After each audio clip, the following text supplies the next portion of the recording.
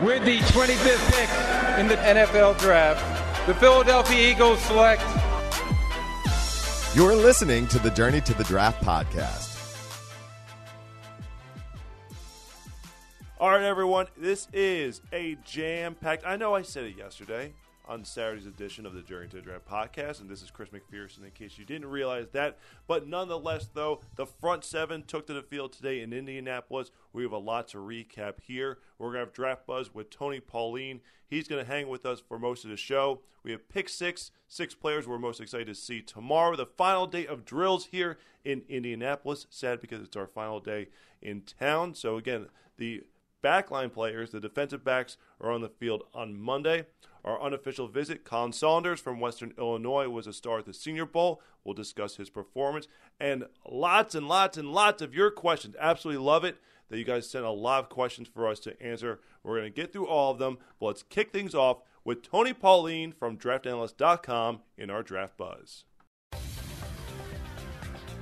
Now it's time for Draft Buzz. In my hasty introduction there, I didn't even have a chance to say hi to Fran Duffy. So, Fran, welcome aboard as I pass the microphone across the room here in our hotel room at the Westin in Indy. I'm great, Chris. Thanks for having me on the show. And we also have Tony Pauline from DraftAnalyst.com, at Tony Pauline on Twitter. Tony, ruffling some feathers, sending some shockwaves through the NFL with your bold report earlier today.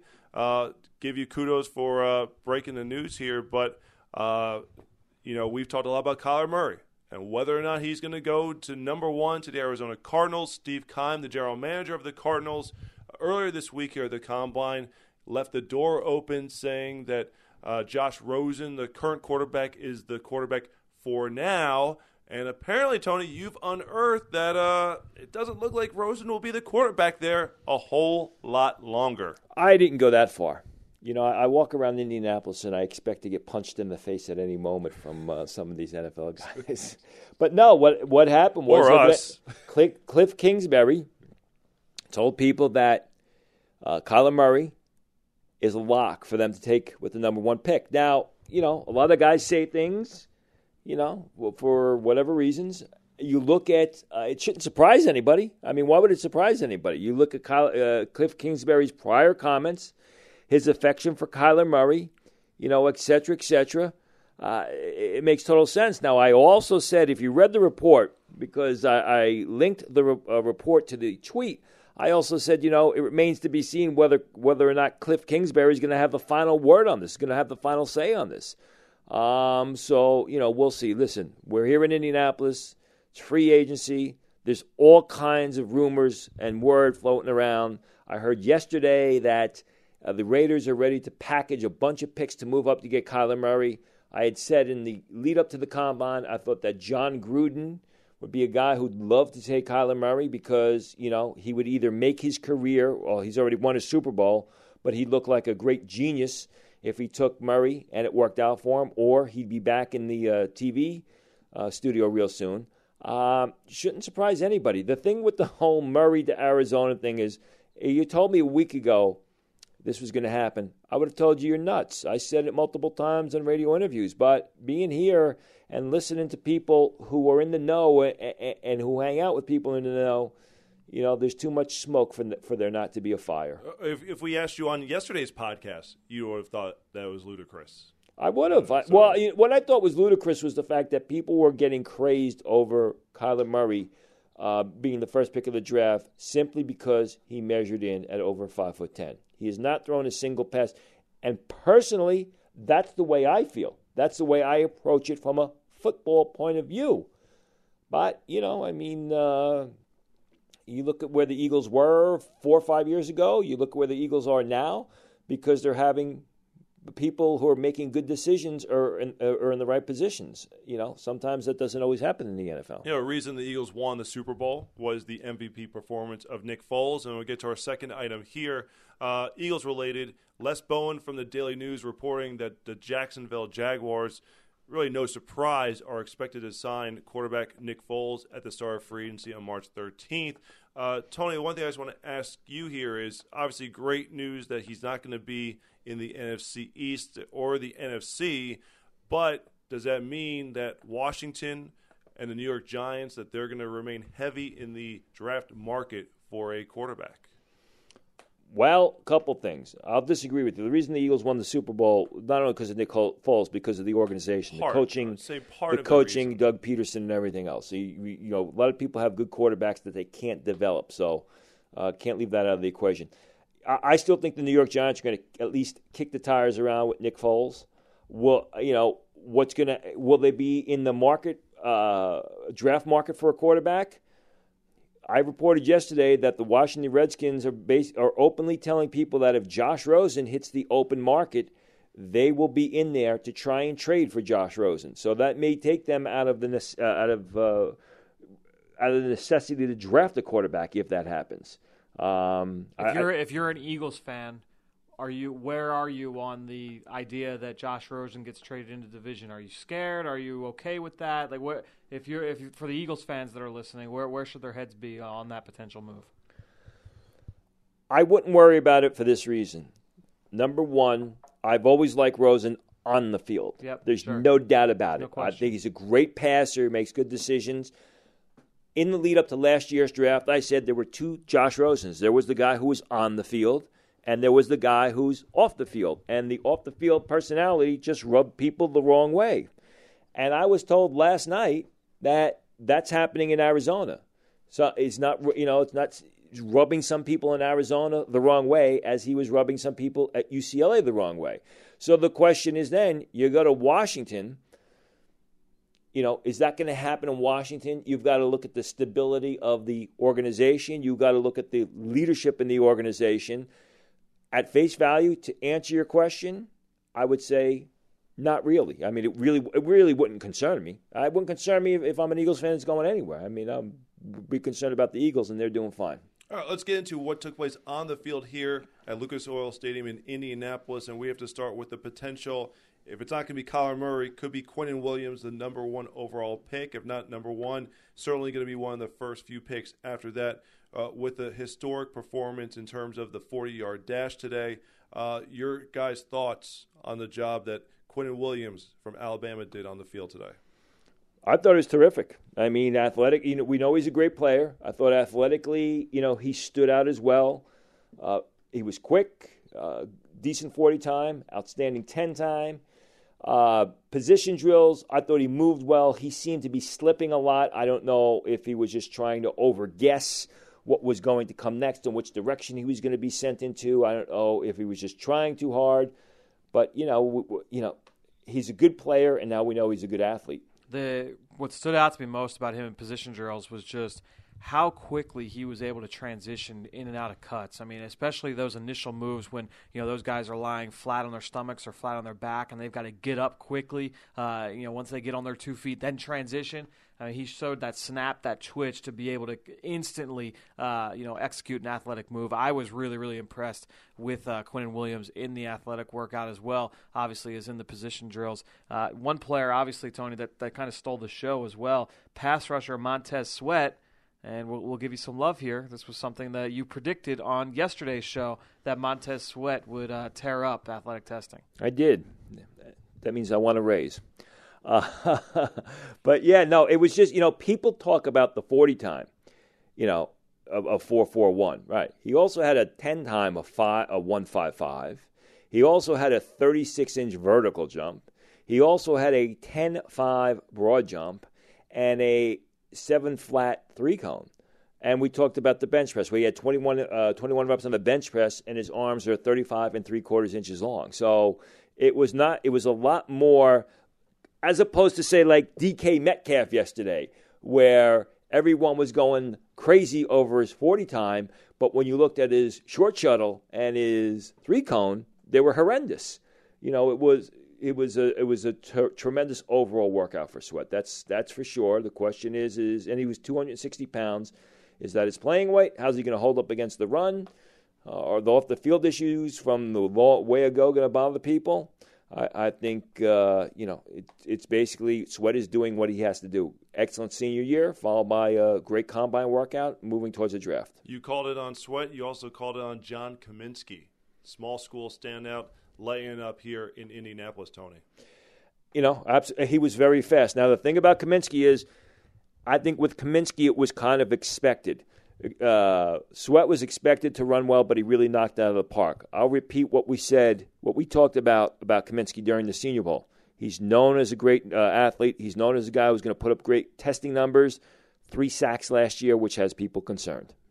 Yeah, and you also called it on Max Crosby, I believe, because Max Crosby was a guy that, not a lot of people know about, coming from a smaller school, Eastern Michigan, 6'5", came in at 255. His shuttles were outstanding, and for a guy that big to move the way he did, his other numbers were above average across the board. Certainly nothing to stick your nose up to, but his shuttles were outstanding. What were your thoughts on Crosby, not just in the athletic testing, but in the position drills as well? And, he shows that on film. I mean, he's not a guy who just pins his ears back and makes plays up the field. He's good laterally. He gets out in space, and that's what those shuttle numbers, are indicative of, the ability to quickly change direction and go from moving from your left to your right, and moving from in a straight line to your left or right, and getting out into space and make plays, and that's what he does. I think he solidified himself as a second-day selection. A player who I really did not know anything about coming into the combine, Central Florida's Tristan Hill, in my mind, introduced himself to everyone today as someone who needs to be noticed in this draft process. Well, you would have known about him if you read Draft Analyst last June, because I said that he was the best pro prospect to come from Central Florida, and I actually gave him a 4th-round grade. Now, his testing numbers were not all that great, but when you watched him during drills, he was fantastic. I mean, he was fluid. He moved around the field like a big tight end, easily changed direction, showed great balance, showed great body control. I think he's going to be a superb 3-technique tackle at the next level. Yeah, the 40 was okay. The 10-yard split was okay. The 3-cone was okay. The short shuttle was outstanding. The vert was outstanding, and the broad was pretty good as well. So kind of a mixed bag. I agree, though, in the position drills. I mean, he was awesome. He was one of the guys, honestly, outside of the big names, Tony. Quinnen Williams and Montez Sweat and Nick Bosa and all the big names, Brian Burns. Those guys all looked great. Tristan Hill was the one who looked the smoothest in and out of bags. I thought he did a really good job in the position workout. Let's get to another guy, a pass rusher from the Big Ten. Chase Winovich had a really, really good day. I know the shuttle times were very, very good. This was a guy that was very productive over the course of his career with the Wolverines, and he showed up here today in his athletic testing. Yeah, and that was the question about him was, we know he's a good football player. We know he plays lights out. And he finds ways to make plays. The question about him was, what kind of an athlete he is. And I'm getting jammed up now because I'm just trying to see. Coming into the season, just to give you an idea, coming into the season, he was projected as a guy who was going to run. Give me a second here. He was a 4.98 estimated 40-time guy. Okay, a 4.98. That's what they estimated at. And what did he run today? He ran a 4.59. So he was almost he was 0.4 of a second faster than what they estimated. So, again, you're basically melding the fact that you got a great football player who is a good athlete. You could do a lot of things with him. Any concern with the injuries that he's had?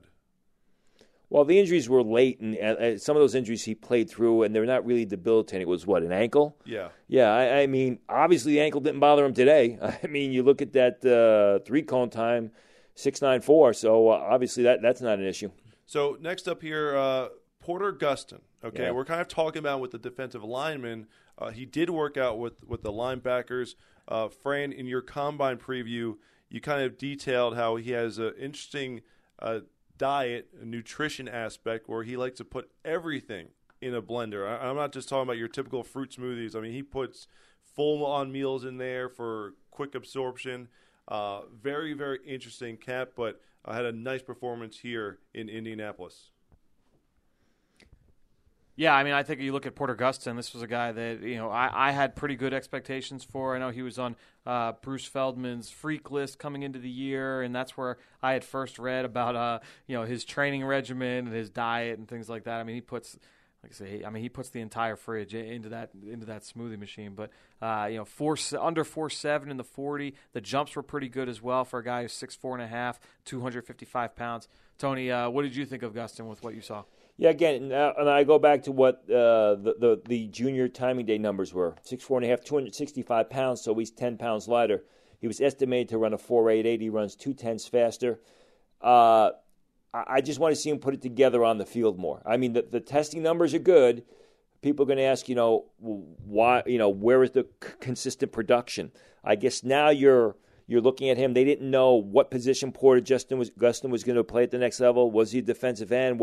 I think now you're looking at him specifically or solely or primarily as a 3-4 outside linebacker.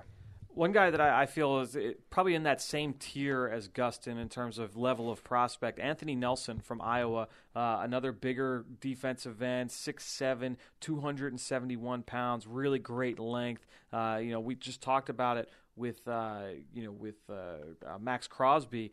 This kid was outstanding in the shuttles for a guy that big. I was pretty impressed overall with the numbers that we saw from Anthony Nelson. I know you were impressed with what you saw in the position drills as well. Yeah, what surprised me about him is when you look at his 10 time, 1.65, because when you watch Nelson on film, he doesn't have that explosive first step. He basically beats people with power, even though he's 271 pounds. 6'9", in the 3-cone is also a terrific number for him. And I think he's got to get a little bit stronger, even though he plays a power game.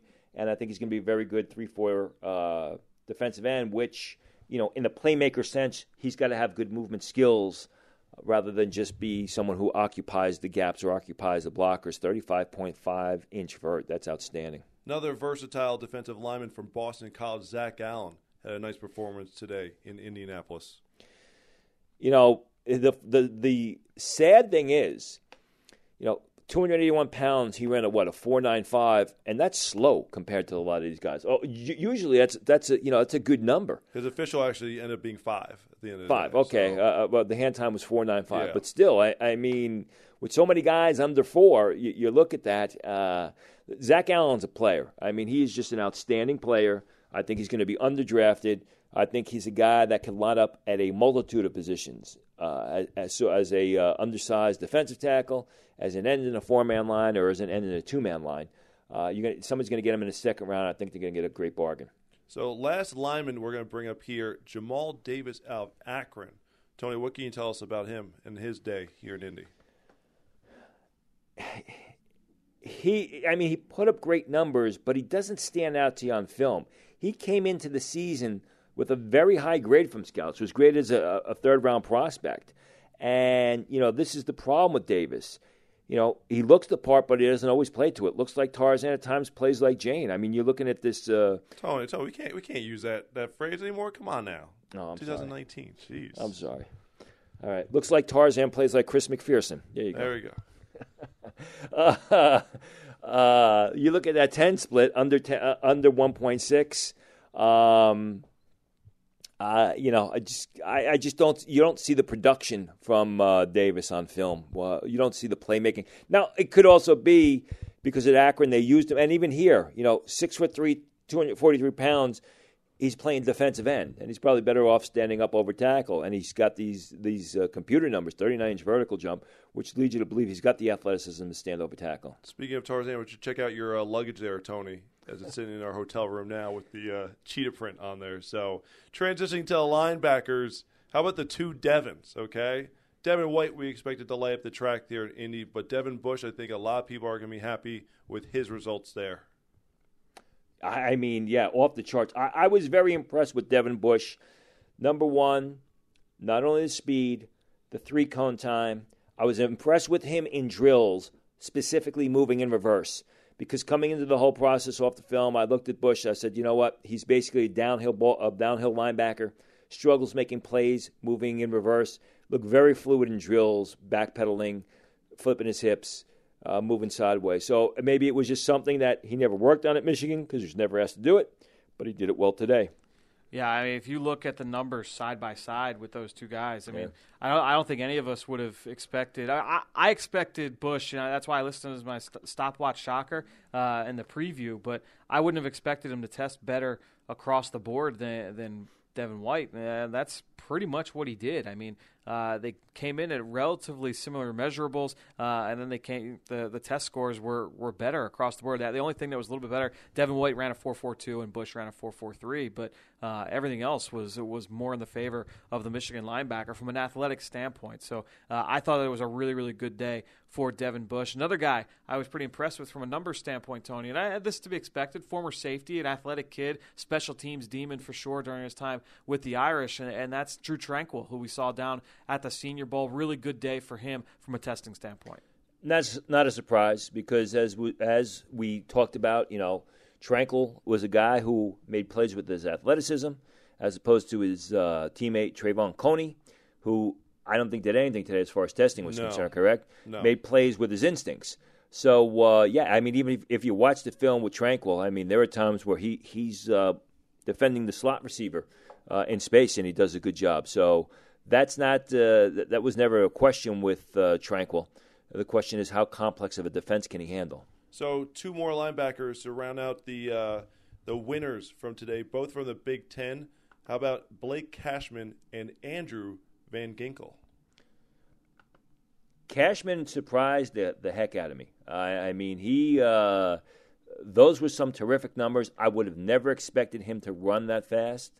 When I watched the film, the first go through with him, I kind of dismissed him, which means I'm going to have to go back and really watch it again. Van Ginkel did not run the 40. He ran a good 3-cone time, 38-inch vert. He's a long guy. He looks flashy, but on film, he just did not make enough plays for me. I want to see what he runs the 40 in because he did not run today. Yeah, he didn't run the 40, but the 3-cone was very good. The short shuttle was excellent. The jumps were good. So for a guy at 6'3.5", 240 pounds to test as well as he did, those were really, really impressive numbers. All right, let's. You were lights out with your predictions and your reporting on what the guys were going to do today. What are some early predictions for tomorrow? Who should we start off at the top of this list? Well, I was told or led to believe that Kendall Sheffield, the cornerback from Ohio State, was going to compete to be the fastest man at the Combine. He was timing in the high 4.2s on a consistent basis. I was there in the gym or in the room there today when he was bench pressing. Something went wrong. You could see he was grimacing in pain. I thought it was a left shoulder or a left arm injury. Fran, you said it looks like a left pectoral injury. So I can't imagine, and I sent some feelers out to get more information, I can't imagine that Kendall Sheffield's going to run tomorrow. Hopefully he'll be able to run before the draft at some point in time, or else his draft stock is going to take a hit because you want to know how fast the guy is. Kind of ironic in that Billy Price, the first-round center from Ohio State, was in the same situation a year ago where he hurt his pec on the bench press, which kind of hurt his draft stock a bit. So we're going to have to wait and see on Sheffield, but I doubt he's going to run, and he probably would have run in the 4.2s. Juan Thornhill. Here's a guy who was thought of as a high 4.5 guy, low 4.6 guy. I'm told he's going to run in the low 4.4s tomorrow. Wow. His vertical jump will be near 40 inches. His broad jump will be over 11 feet. I think he led all defensive backs. I think he was either first or second defensive backs with 21 reps today at the bench. I was tweeting them out as they were completing them. I think there may have been someone who did 22. So Juan Thornhill, I think, is a guy that's going to turn some heads tomorrow. Darnell Savage, a guy who's estimated in the 4.5s, is probably going to run under 4.4 tomorrow in the 4.3s. He was a practice player of the week, I believe, at the Senior Bowl. He's will have a 3-cone under 7 seconds. Came into the season as a priority free agent. Moved into the middle rounds because of his play, and I'm hearing a good workout could push him into the late part of day 2. Chauncey Gardner-Johnson, expect some fast times from him. High school track guy who's going to run in the 4.3s. He's outstanding on film. Teams are looking at him both safety and corner. A little bit small for safety, but he's very good at the very worst. I think he's a nickel corner. He play over the slot receiver. Funny moment during the media interviews. He turned into one of the reporters going up and grilling Deontay Thompson. It was a funny moment there in the press conference area later on, showing a little bit of personality and swag. So not getting after him in terms of trash talking or anything like that, but Just a funny moment between two former SEC rivals. And if you remember, Tony, we did a mock draft at the Senior Bowl where Fran and I went back and forth using only Senior Bowl players to predict the first round. And then when we got to the Eagles selection, I believe it was Mike Edwards from Kentucky who you pegged to the Eagles there at the 25th selection. Your thoughts on what he might do tomorrow? I know exactly what he'll do tomorrow. He'll be on the sidelines in sweats. Now, why is that? Because at that same Senior Bowl we spoke about, he broke his thumb. So he just recently started working out. I was told that he had been running in the 4.4s in the lead up to the Senior Bowl as they were, doing some workouts. Right now, he is looking for an April pro day before the draft, but Edwards will not work out tomorrow at the Combine because of the broken thumb he suffered at the Senior Bowl and the rehab, which basically just ended right before the Combine.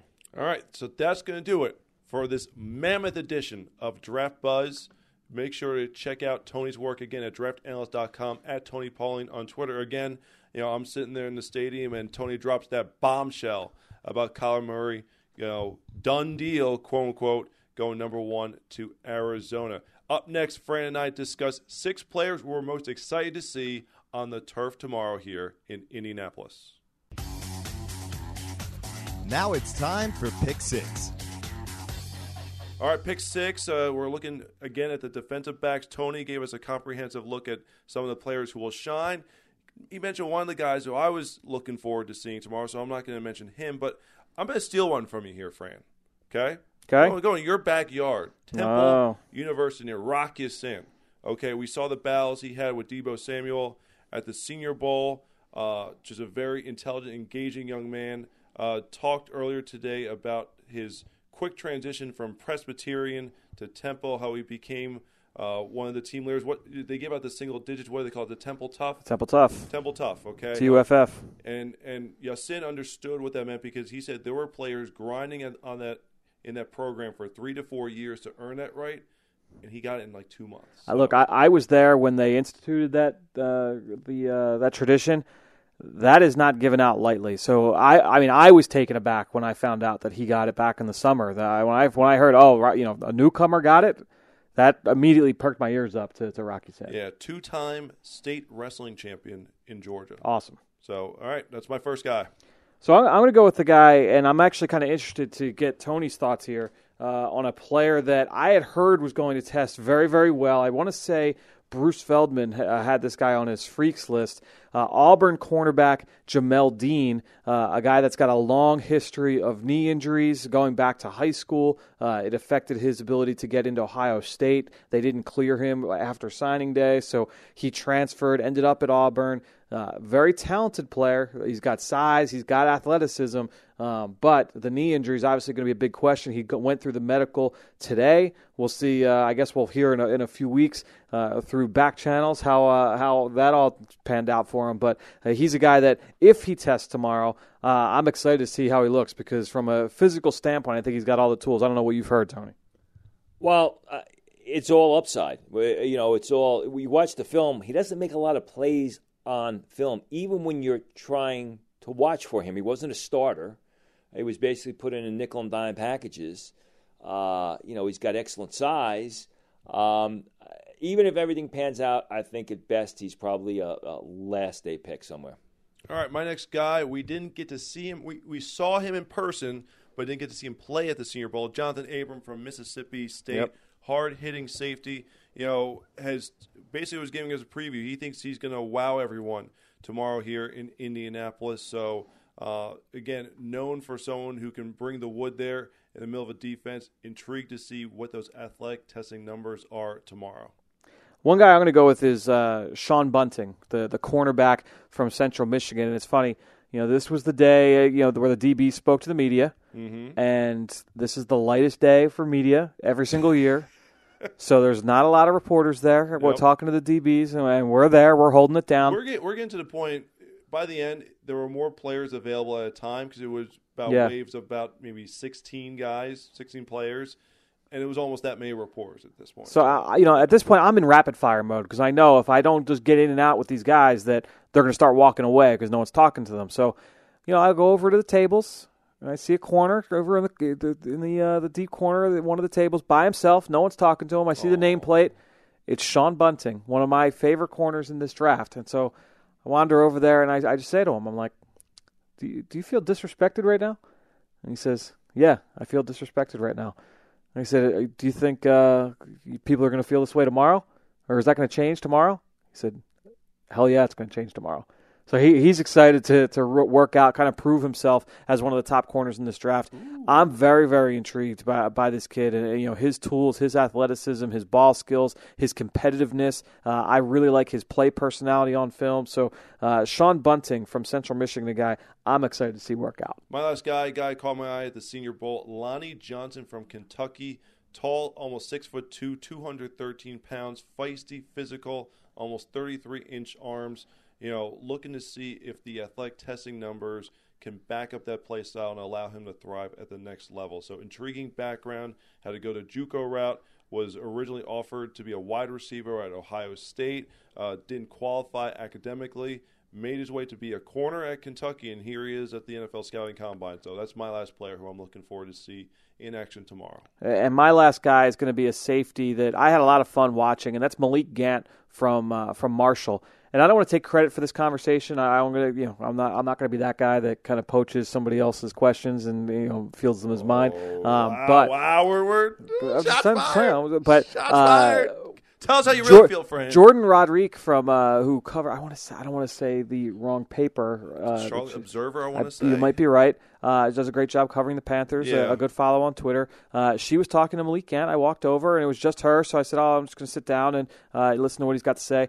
I was really impressed with the kid. He just talked about, he's always been undersized, but just his approach to the game from a mental standpoint, an emotional standpoint, a competitive standpoint. He is a fearless tackler. One of my notes that I wrote down about him while watching him is that he's got no conscience as a hitter. I mean, he is one of the biggest hitters that I've studied in this class, one of the most competitive and ferocious defensive backs that I've studied over the last couple of years. So Malik Gant, there are questions about him, and I want to see how he tests because his testing tomorrow is going to be a big thing. If he tests well, you're going to start hearing buzz about this kid like early day 2 rather as a potential top 50 pick, top 60 pick. That's kind of how I feel about him on film. The question I had was his athleticism. So, to me, Malik Gant is a guy I'm excited to watch tomorrow. I'm very disappointed as we are going to now shift to our unofficial visit that we didn't talk about this guy at all during the in terms of the timing and testing drills today in Indianapolis, and that's Western Illinois' Colin Saunders. And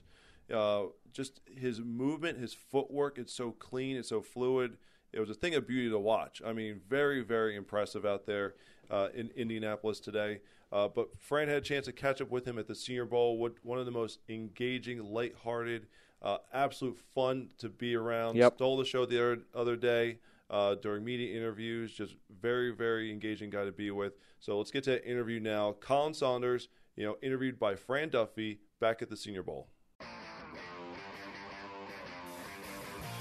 The unofficial visit. Here now with Western Illinois defensive tackle Colin Saunders. And Colin, for fans who have yet to watch you play, give us a quick scouting report of what you'll bring to the NFL. I think that one of my biggest qualities is just explosion. I feel like I'm a very explosive player. I take pride in being explosive and quick off the ball, and and then another thing I think that I bring to the table is being a very intellectual player, a very intelligent player. I study a lot of film. I've played a lot of positions, and so a lot of times like I can know what's going to come. Based off of backfield set, based off of any kind of tight end set, anything like that. And so, like I said, just that intelligence as far as recognizing plays, recognizing backfield sets, recognizing tight end sets, all kind of things like that is what I'll bring to the table. Hey, don't take this the wrong way. Well, fans don't necessarily think about defensive line from as far as like a intellectual position, but you're looking at those things pre-snap. You see it all the time. Guys like Fletcher Cox will point things out, and they're pointing the direction of the run play. They're pointing out where the double teams are going to happen. Yeah, those are all things you kind of take pride in? Yes, sir. Like you said, if I can tell the guys behind me what play's about to come, we're going to be successful. So if like you said, if I can point and say, hey, the run's going this way, or double team's coming this way, or even tell like the guy next to me, hey, a double team's coming your way, they can be better equipped to play that play. Yeah. And that's a big help. And and I love when I play with other guys like that as well. Sure. Because obviously I like to recognize things, but I might miss something. And then the guy tells me, hey, running backs to you, run's coming this way, or whatever that may be. And, that kind of thing, those kind of things are a big help when you play. You've played a couple different positions along the defensive line. Yes, What's sir. your favorite role to play on a defensive front? I love playing 3-tech, right, shading the guard Sure. and a base defense. But I ain't gonna lie, when those couple reps that I got playing stand up, those were some fun reps, man. I do enjoy being out there on the edge in the 2-point. So obviously I won't get much of that. Sure. But if any teams want me to do that, I'm more than capable of doing it. All right, so let me ask you, because earlier this spring, you made some waves. Adam Schefter tweeted out a video of you doing backflips. Yeah. And you're 300 pounds. At what point do you decide at your size, I'm going to give this a shot. Let me see if I can go backflip. How many times did it take you before you're able to hit it clean? Yeah, well, actually, it wasn't that I first tried it when I was this size. I've been doing it for a while. Okay. I've been doing it since I was 8. And when I was 8, I was not close to 300 pounds. So, it was one of those things that I learned how to do very early on, and then I stuck with it as I grew. And, I have the same kind of athleticism I had when I was younger. And it just translated, now I'm here today, and I still know how to do it just because I did it as I was growing. So I never, just did it when I was young and then stopped doing it and then tried it again when I was 320 pounds. Sure. I just, every year I was, doing backflips, maybe whether that be in training camp in the summer or whatever, just – it's just something fun I like doing. All right, well, take us through the feedback you've gotten from scouts so far. What's one area that in talking with them that you want to help prove yourself over the next couple of months? I want to prove that the biggest area is just proving my consistency and proving that I belong here.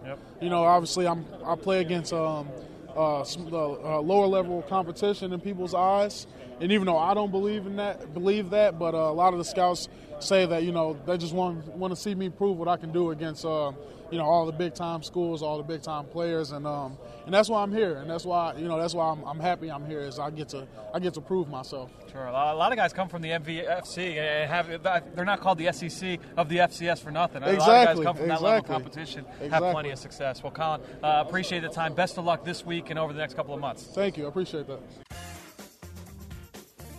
Now it's time to hear from you, the fans, in the Draft Mailbag.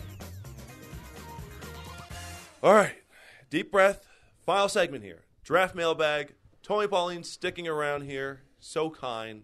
Just truly, truly a gentleman to be spending a couple extra minutes with us. So many questions. We appreciate it. This is tremendous. Again, make sure, rate, review, leave a comment on Apple Podcasts, wherever you listen to our show. Those questions will definitely get answered first, but let's blow through these here.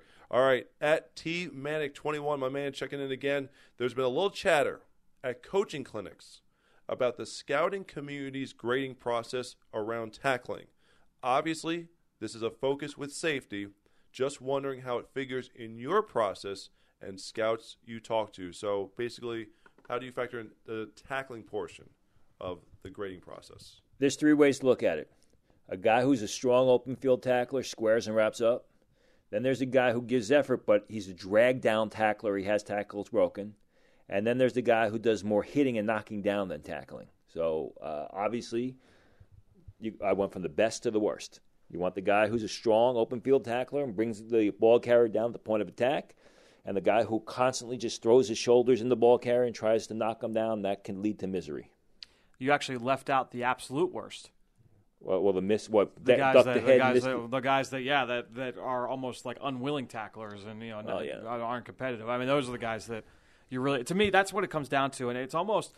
I think it's almost, Tony, like the conversation that we have when it comes to tight ends and blocking. do you want to see a guy that lines up in line with his hand in the dirt and blocks down on a defensive end? Sure, you'd like to see that, but you're not always going to see that. And so, to me, you're looking for a guy that's willing, and he shows the physicality. He's got the size to be able to do it. They'll coach him up. Every team kind of coaches tackling different now. You're starting to see not just the wrap up with your face, your eyes up, and wrap up and finish and bring your feet and bring your hips through. You're starting to see a lot of those, the roll tackles and all the different kinds of techniques with getting guys to the ground with today's rules. So I think really ultimately every team's going to look at it differently. What they ultimately want are competitive, tough kids that have the athleticism to break down and finish and have the toughness and the willingness to be able to do it at a high level. All right, so next question comes from @ScooterMcGill1. What is, with all the movement in terms of stock fluctuation, what is the most realistic possibility for the Eagles in terms of a defensive lineman who will be available at 25? It won't be Montez Sweat, so if you had him in a mock draft, that's done after today. So who could actually legitimately be there for the Eagles at number 25, end or tackle? I think it's more and more looking like Dexter Lawrence may not be there based on what I'm hearing about his workouts.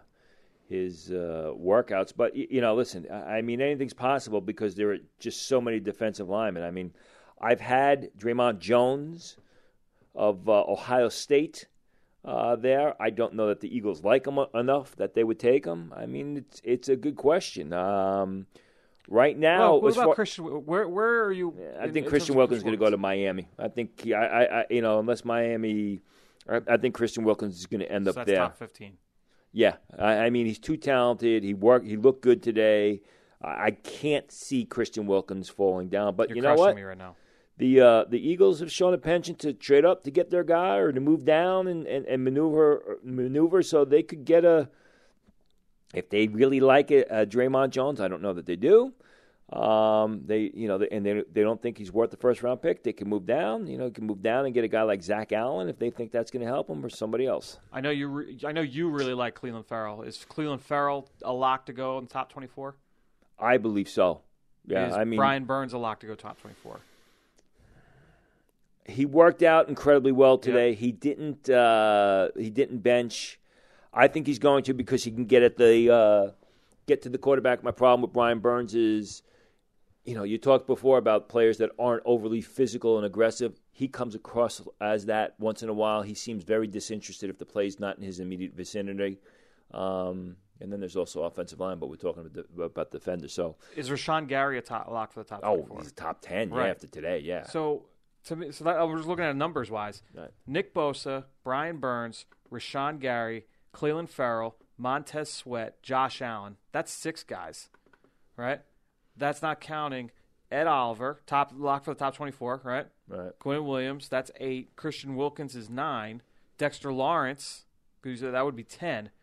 So that would leave 14 spots for Kyler Murray, Dwayne Haskins, Drew Lock, and then any other of these blue chip guys. I mean, Andre DK Dillard, Metcalf, probably. DK Metcalf, T.J. Hawkinson, Devin White. Are we talking about? Are you staying on the defensive line? Yeah, I'm just trying to see if is it realistic for all of those?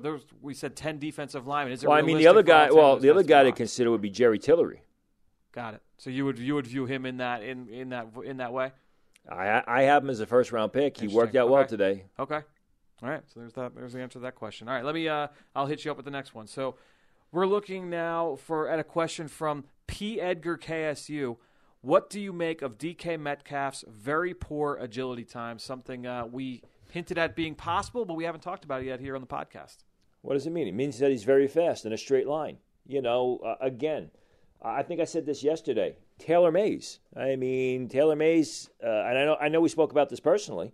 Now, I think DK Metcalf is a better prospect than Taylor Mays, but Taylor Mays, I mean, he had an Olympian-type workout in the 40, but, when he tried to move laterally, he was not fast, he was not fluid, he was not smooth, and that's what it is with DK Metcalf. Yeah, he's great in a straight line, but, and that comes across on film, in his route running, in his body control, in his balance. He's a great athlete. He's definitely – I wouldn't even consider him a good receiver at this point in time. All right, so next question from @Shard_Sanders. Dexter Lawrence, a fit for the Eagles after seeing the workout. Only was able to do the 40, but we all agree, yes, he would be a fit. It's just a question of whether he'll be there at this point at 25.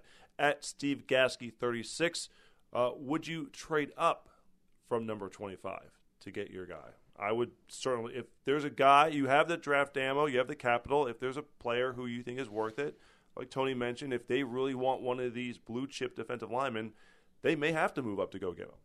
It's in their DNA. I mean, they good teams work the draft. You look at the Niners in the 80s with Bill Walsh. You look at the Cowboys in the 90s with Jerry Jones and Jimmy Johnson. Bill Belichick always worked the draft, would move up, would move down, would trade away second-round picks this year for first-round picks next year. And the Eagles have also, worked the draft, moving up to get Carson Wentz, moving down to get Dallas Goedert. So, yeah, I mean, why not? Is there a team in we'll say the low to mid-teens that would potentially be looking to trade back? Because, the Eagles have 2 early second-round picks, not even early, but 2 picks. They've got 3 picks in the top 53, top 54, right? So top 57. Okay, so, I think when you look at the picks that they have, if you're looking to package 2 of those picks to move up, I'm imagining that gets you probably into, the early teens, mid-teens. Are there any teams that you see, Tony, as being willing to move down if the Eagles were looking to move up? I'd say Cleveland be willing to move down, but they got tons and tons of picks. So I don't see it for that reason. Oakland is the pick before them, so I can't see that. Baltimore, if there's a free safety, if their free safety that they like is not available, they may be willing to trade down because they lost a pick in the Lamar Jackson deal last year. That's a possibility.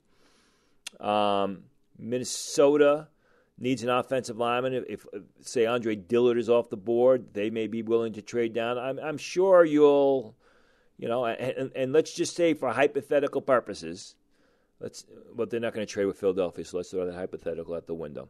There's always I can't see anybody off the top of my head. I mean, the Jets would likely want to trade down, but I cannot see the Jets trading from number 3 to number 25. All right, @JokerRules2, will the Eagles pick a defensive end or a running back at 25? Don't quite know yet, but I would expect at some point both those positions need to be addressed this offseason, even with the re-signing of Brandon Graham, and certainly the running back position is in flux. So whether it's the first-round pick, whether at some point, again, 3 of the first 57 draft selections, 8 picks overall, I expect both of those positions to be addressed at some point. You certainly don't force it, though, no matter what. @RealEric with K, this is a great question. Will Montez Sweat go in the top 10 now? Your thoughts on that, Tony? Montez Sweat after his amazing workout as a top 10 selection. I mean, the only team in the top 10 that I could see taking him is Detroit, and I think they'd prefer Rashawn Gary. Does he go in the top 10? I'm going to say no, primarily because there are just so many good pass rushers and so many good defensive linemen that even though he's good, there are other guys that are ahead of him. All right, so, and actually... I guess the question now is does real quick before you answer that, a follow-up from Real Eric with K was actually, where do you see Rashawn Gary going? So I guess you're saying Detroit there. I've always thought Detroit. Okay. It could also be the Giants. I mean, if the New York Giants are not sold on Dwayne Haskins, I think the Giants could also take Rashawn Gary. All right, what were you going to follow up there with Sweat? Was it? Well, I mean, I guess the question now is, does Sweat go before Cleveland Ferrell? We'll have to wait and see Cleveland Ferrell, how he runs and everything else, but there's a chance he could go before Cleveland Ferrell, which would probably open up a spot in that top 10. Although, I'm hell-bent on Ferrell being a top 10 pick. Not everyone is, so I've got to throw that out there. All right, here, a philosophical question here for you guys. @TweetHandle here asks, with the defense going so much towards speed, who is the best power running back in the draft to counter-punch with? Fighting speed with speed is becoming too difficult with offensive line play and the speed of the linebackers. So it's one of those almost philosophical, will the league go cyclic and, eventually, you run at these lighter fronts enough that you'll start seeing stronger, bigger defensive linemen, defensive fronts again, and then everything changes. At least for the time being, though, who would be the best power running back to counter against these lighter fronts? I would say, it'd probably be Damian Harris. I think David Montgomery could also fit that bill, and he's more of an Eagles type of back, in my opinion. Later on, Devine Ezigbo. There's really not a traditional Wisconsin downhill run over your ball carrier. If there's anybody like that, it's probably Damian Harris. Maybe the kid from Dexter Williams from Notre Dame. How about L.J. Scott?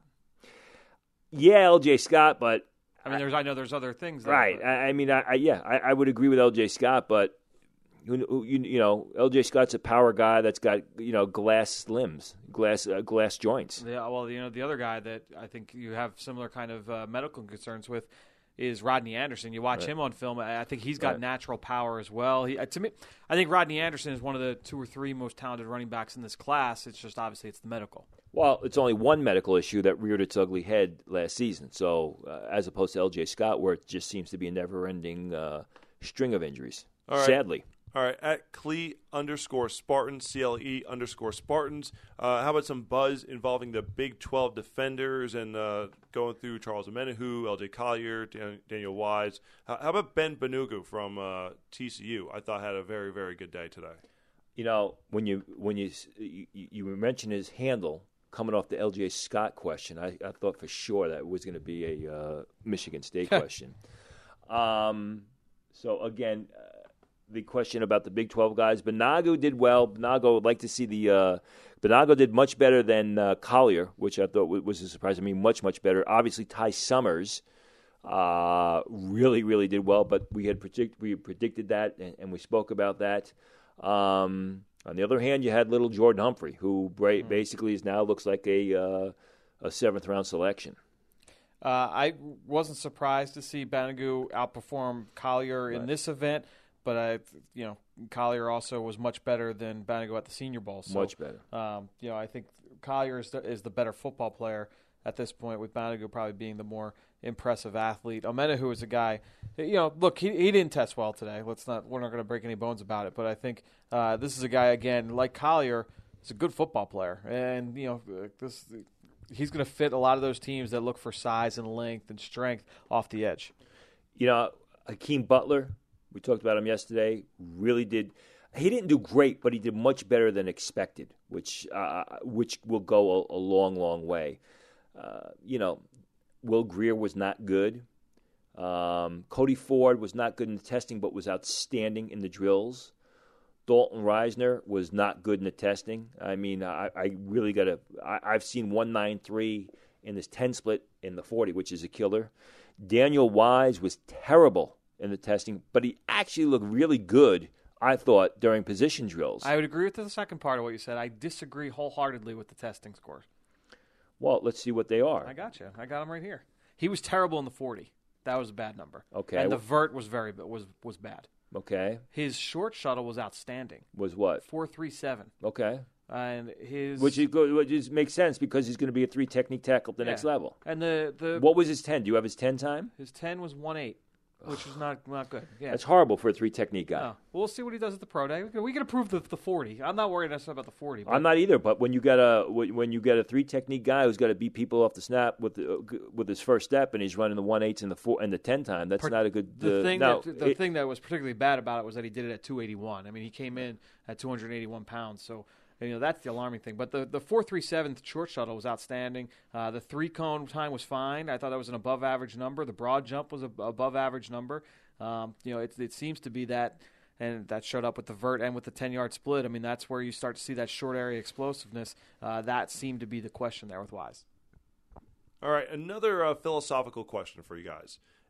It's Jeffrey wants to know, is there something to be said about bigger defensive ends having more success rather than slim, explosive guys like a Deion Jordan, like an Arden Key, against a J.J. Watt or a Chris Jones? So your thoughts on the philosophical approach to when building the defensive line room, going for someone who's bigger versus some of these linear pass rushers, Tony. Oh, I absolutely agree. I mean, really, who was the kid that came out of Syracuse, played for the Colts all that year? Freeney? Dwight Freeney, right. I mean, he's one of the few really undersized, slim guys at defensive end that have been able to come out of the three-point stance. And the answer to that is simple.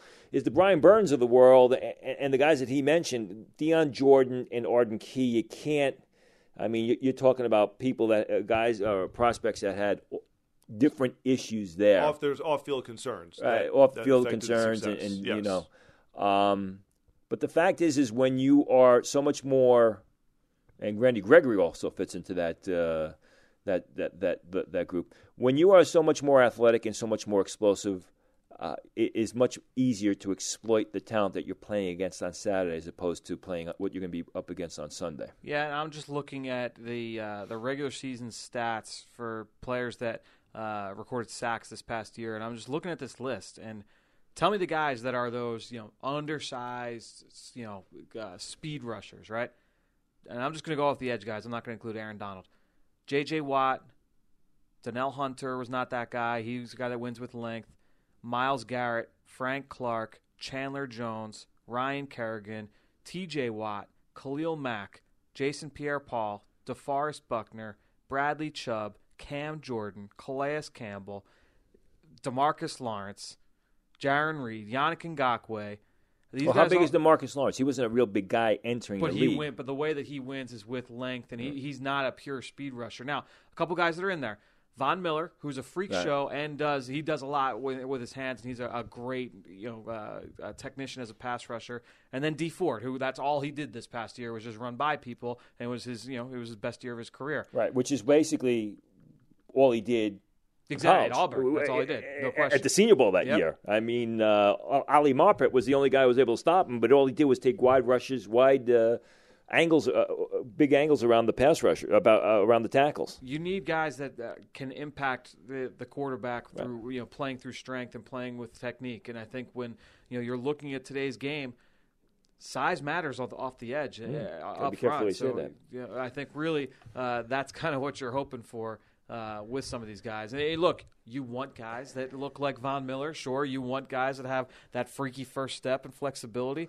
But size absolutely matters off the edge. When you look at those guys, that's why to me those bigger bodies, those are the guys I think it's trending towards. And that'll be the interesting question when it comes to Montez Sweat.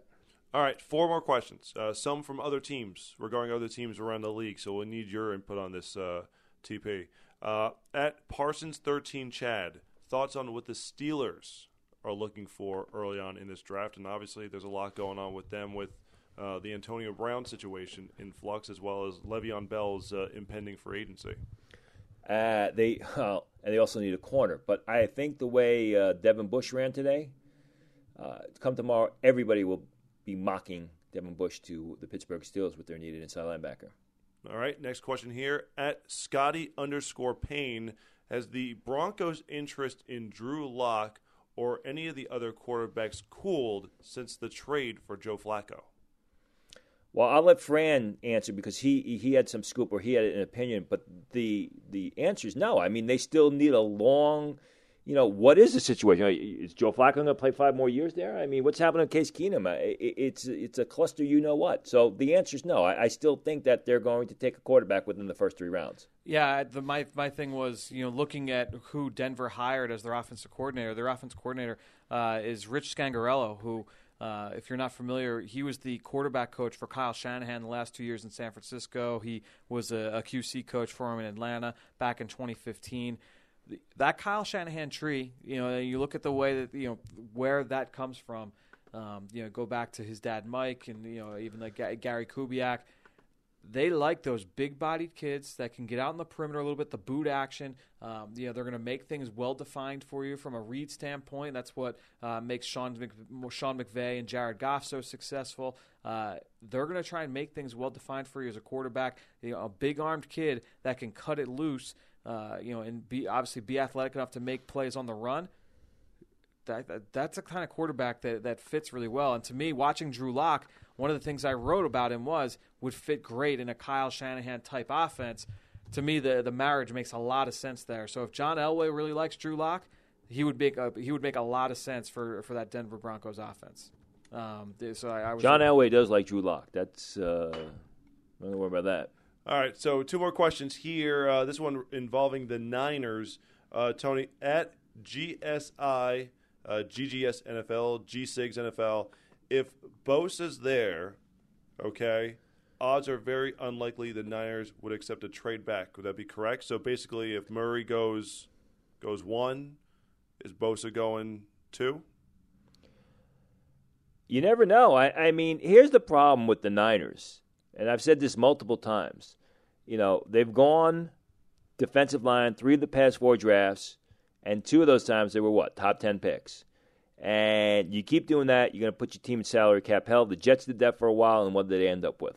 I still think, everyone says Bosa, but there are a lot of good pass rushers in this draft. So I think if somebody put the right package, I had been told I had been led to believe all along, and we reported this, that the Niners pick was in play for either between the Jacksonville Jaguars and New York Giants to move up and get Dwayne Haskins. Now, if Jacksonville signs Nick Foles, obviously that's very unlikely to happen.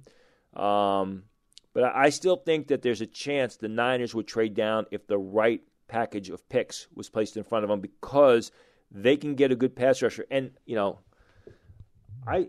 people, this is going to shock people. I now talked about this the other night on that other podcast I'm on. I forgot. I don't want to.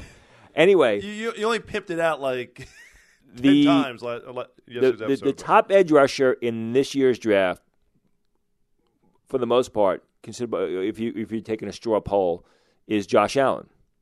Who do you think the second rated edge rusher is in this year's draft? I would say Brian Burns, personally. But I think a lot of people, there's going to be a lot of discussion. Is it Cleveland Farrell? Is it Brian Burns? What about Nick Bosa? Is it Nick Bosa? Right. Oh, wait. You said the number one pass rusher was who? Well, edge rusher is Josh Allen. That's what people are saying.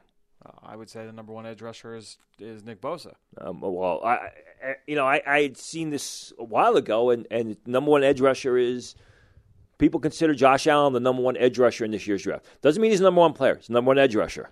That's okay. I would disagree greatly with all right, that's fine. And I'm saying, and that doesn't mean that they're always right. You know, of course. I mean, you've had a couple. So you would tend to think that after Josh Allen, Nick Bosa would be the number 2 edge rusher, right? That would make sense. Yeah. Ja'Kai Polite. Okay. Faster, more explosive off the edge. My point being is that if they are hell-bent on getting an edge rusher. Now, doesn't mean that Ja'Kai Polite's the better player, just that he's the better edge rusher. Nick Bosa is the better overall player. Okay? And that's why I hate, and I said this when I was doing a podcast, believe it or not, with a webcast with the New York Giants. I hate this classification of edge rusher. It's a defensive end because you have to rush the passer. You also have to defend the run. You also have to maybe occupy blocks or set the edge or things like that. Right. And Bosa is better overall in that whole set of skills, not only compared to Collette, but Josh Allen, head and shoulders. But people now want the best edge rusher, and from what I've been told, it was. We had this chart the other night. It was. Josh Allen 1, Ja'Kai Polite 2, and then Bosa. Well, speaking of Ja'Kai Polite, haven't talked a lot about him on the podcast today. Our last question comes from @Checkman89. Ja'Kai Polite, you have some insight apparently, Tony, into his workout today, but the question here is thoughts on Polite's comment about the teams bashing him in interviews. Have you heard any maturity questions about him? I will say that I was in. Frank, were you in on Polite? So you weren't in. I was in when Polite was being asked about what have the formal interviews been like, and basically he was just like that. They've been very negative. They bring up his bad plays and go through those. I mean, to me, teams are trying to get you off your game to see how you're gonna handle adversity, handle pressure, and just because they're bringing up all your bad plays, I mean, you've got to atone for them. You've got to explain why you did certain things. I mean, we can look at your highlights and why. I'm sure teams are probably, and this goes to what you just said, Tony. if teams are apparently saying he's the number 2 edge rusher, okay, there's plenty of good film. What is it that he's slacking on? So what have you heard about the maturity aspect and why he didn't do a big workout today? Okay, my head's spinning, but okay. I heard that he strained his hamstring in the first 40, and that was it. That's why he was done.